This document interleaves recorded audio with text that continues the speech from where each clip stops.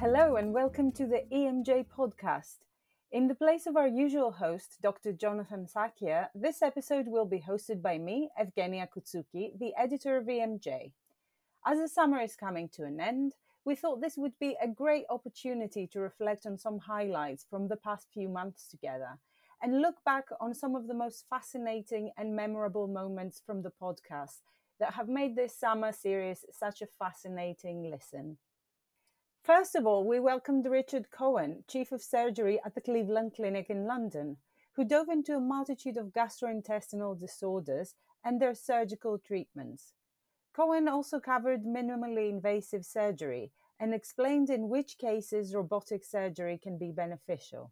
I have younger colleagues who are unbelievably talented with chopsticks, as I call them, and of course now the robot is coming to be yet another tool for use. And I think where the robot has real benefit, perhaps, is very low rectal cancer dissection, where you get this fantastic view in the pelvis.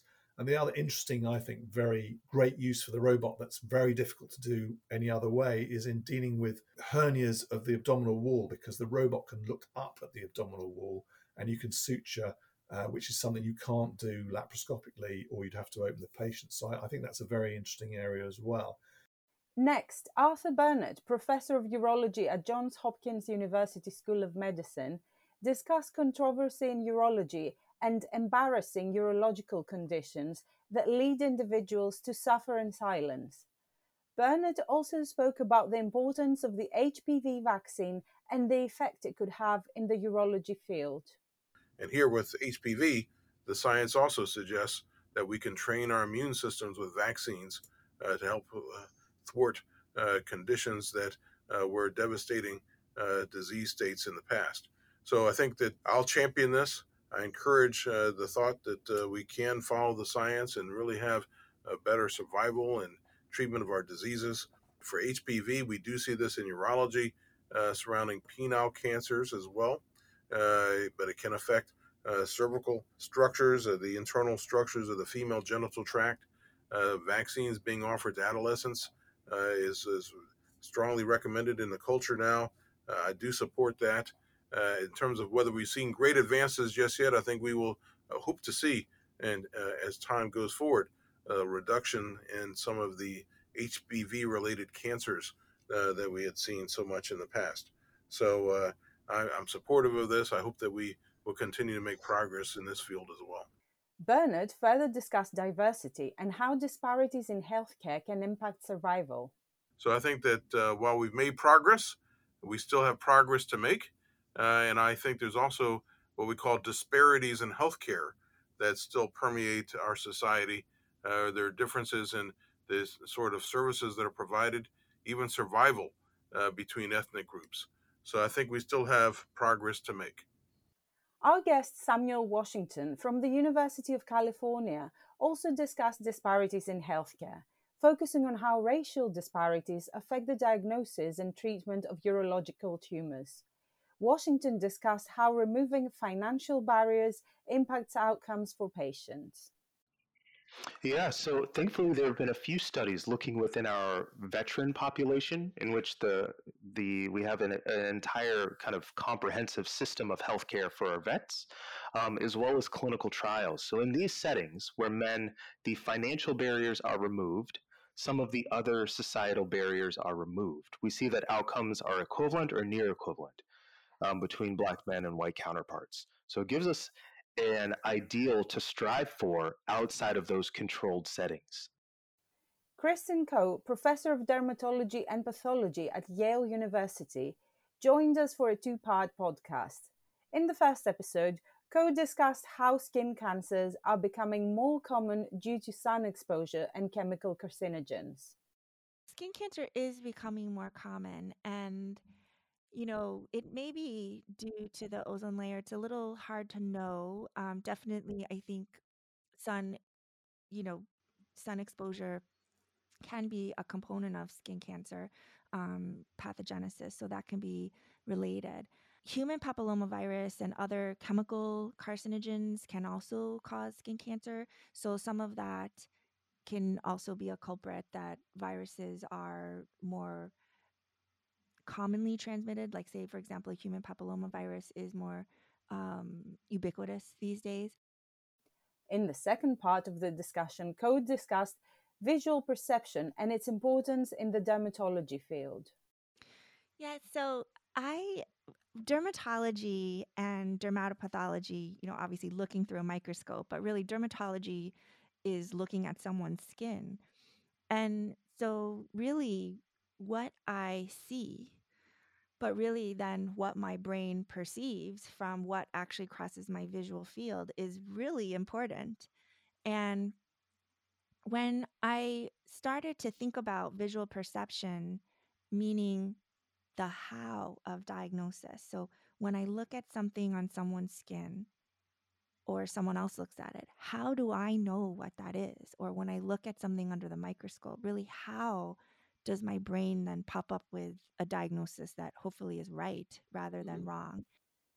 Also a dermatologist, Eva Parker, assistant professor of dermatology at Vanderbilt University Medical Center, explained how dermatological diseases, such as atopic dermatitis, are often linked to mental health comorbidities and discussed how climate change can affect these conditions. Because mental health comorbidities are so common in atopic dermatitis, and there's been a lot of research looking at mental health and climate change and the impacts of heat and stress and migration and loss of homes, loss of loved ones because of extreme weather events. And now a growing body of evidence linking atopic dermatitis severity and exacerbations to a multitude of climate impacts. I thought it would be really interesting to examine the intersectionality of those three topics.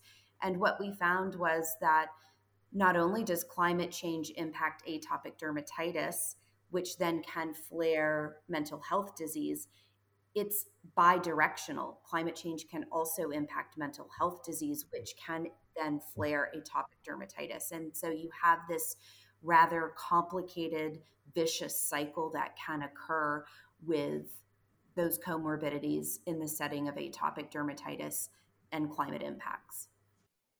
Diving deeper into mental health, Michela Starace from the Department of Medical and Surgical Sciences, University of Bologna, discussed alopecia areata and how this condition can affect the quality of life and mental health of affected patients. We gave a very important role of the psychological aspect in this disease. Not because alopecia areata is a stressful disease, never, absolutely. The stress is not implicated in the pathogenesis of this disease. But no one is happy to lose their hair. And for this reason, we have to look at this and we have to consider the psychological aspect when you have no hair on your scalp, because it is a physical but also a psychological.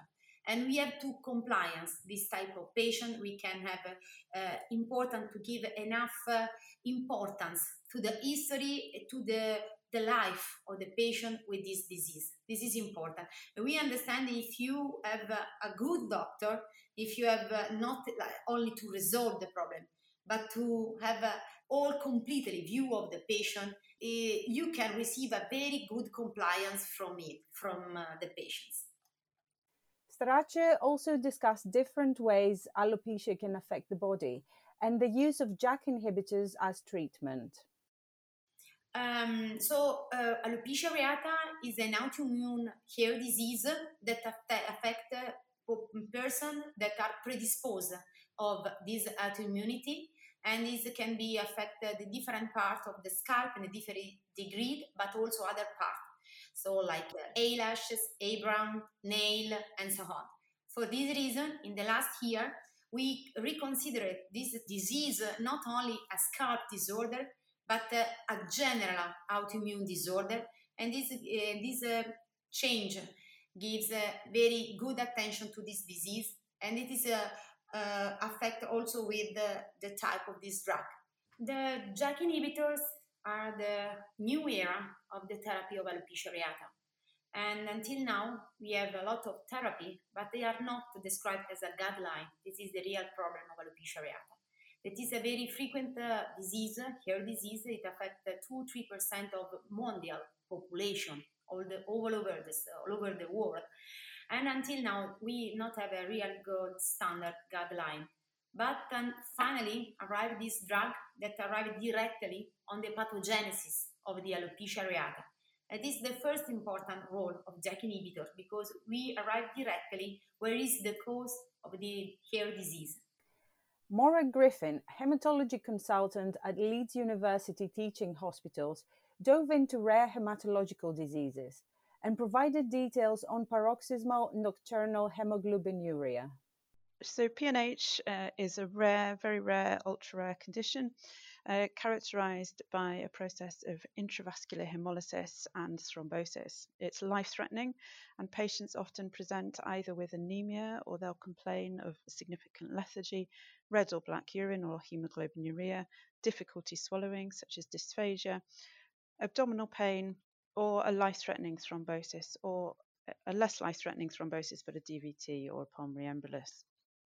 The process of PNH is caused by an acquired somatic mutation in the PIGA gene, so it's not an inherited disorder, it's an acquired disorder. And patients can present mainly in their 30s, but we have patients as young as 7 and patients presenting into their 90s as well. Patients can take some time to diagnose. We spend quite a lot of time teaching and educating about PNH, as patients can present to different specialties, particularly if they've got hemoglobinuria, they might present to urology, they might present to gastroenterology with abdominal pain, etc. Griffin also discussed the importance of international collaboration when dealing with rare diseases. The hallmark trials, which were done in 2003, 2004, were a multinational trial to try and address treatment for PNH, which it was very challenging and difficult, particularly due to the rarity of the disease, but also the level of interest in doing clinical trials within the rare disease field. So collaboration is essential, but also diagnostic collaboration, basic bench to research usually requires a collaboration around the world. But not only that, but for patients that we're struggling with as physicians, or we may well have an anonymized discussion with colleagues as to whether they've had a similar experience, what they would suggest, to get more of a wider MDT approach. And certainly we also receive various email inquiries asking for advice throughout the week, maybe 1 or 2 emails a week from various colleagues. Finally, Mark Sullivan, founder of Medicines for Global Health, discussed global health inequality, diving into the difficulties of finding funding and how that affects product development.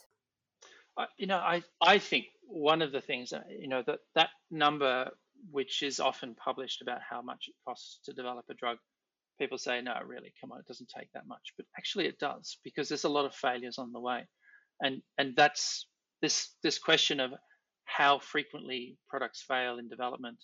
People say, I'm in the clinic, and you're meant to get excited about that. But once you're in the clinic, you have a 1 in 10 chance of success. So once you're halfway through the clinical process, you're still under 50% chance of getting through. So I think, those sort of statistics are important for people to be aware of, and to know that you can't change a drug. A drug is a drug. Our job is to reveal the truth about that drug. And so that's what we do for a living. We reveal all that we can about its characteristics. We can't change them. All we can do is show what they are, and then a judgment has to be made about whether or not that's okay. Sullivan stressed the fact that access to healthcare is a fundamental human right, and solutions need to be found to ensure access in low and middle income countries. For me, I feel like the desire is there. The willing has always been there. People such as me who work in the pharmaceutical industry, people who are listening to this podcast working in healthcare, are passionate about making a difference in the world. It is the case. And I feel like there haven't been as many clear mechanisms for how you have input into that. How do you address such an enormous problem as healthcare in low and middle income countries? And if you accept that this is a basic human right. Access to healthcare is a fundamental human right. Now, that's your underlying principle. You're going to try to find some way to do it. You're going to try and find a solution. I'm afraid that is all we have time for today. I'd like to thank all of the wonderful guests who have made this year so remarkable for our EMJ podcast so far by sharing their inspiring careers. Of course, thanks also to our amazing host, Dr. Jonathan Sacchia. Until next time, I'm Evgenia Kutsuki, and thank you for listening to the EMJ podcast.